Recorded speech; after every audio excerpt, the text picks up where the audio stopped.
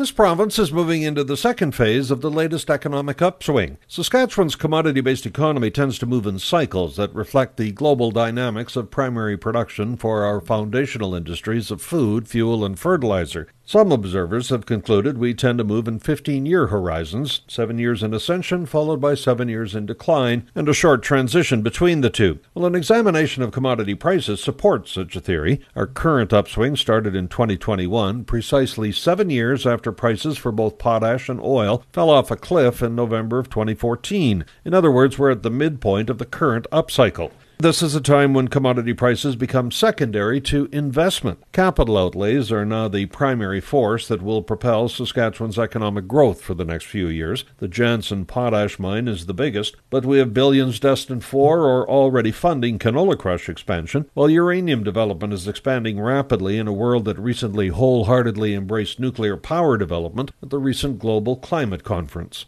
I'm Paul Martin.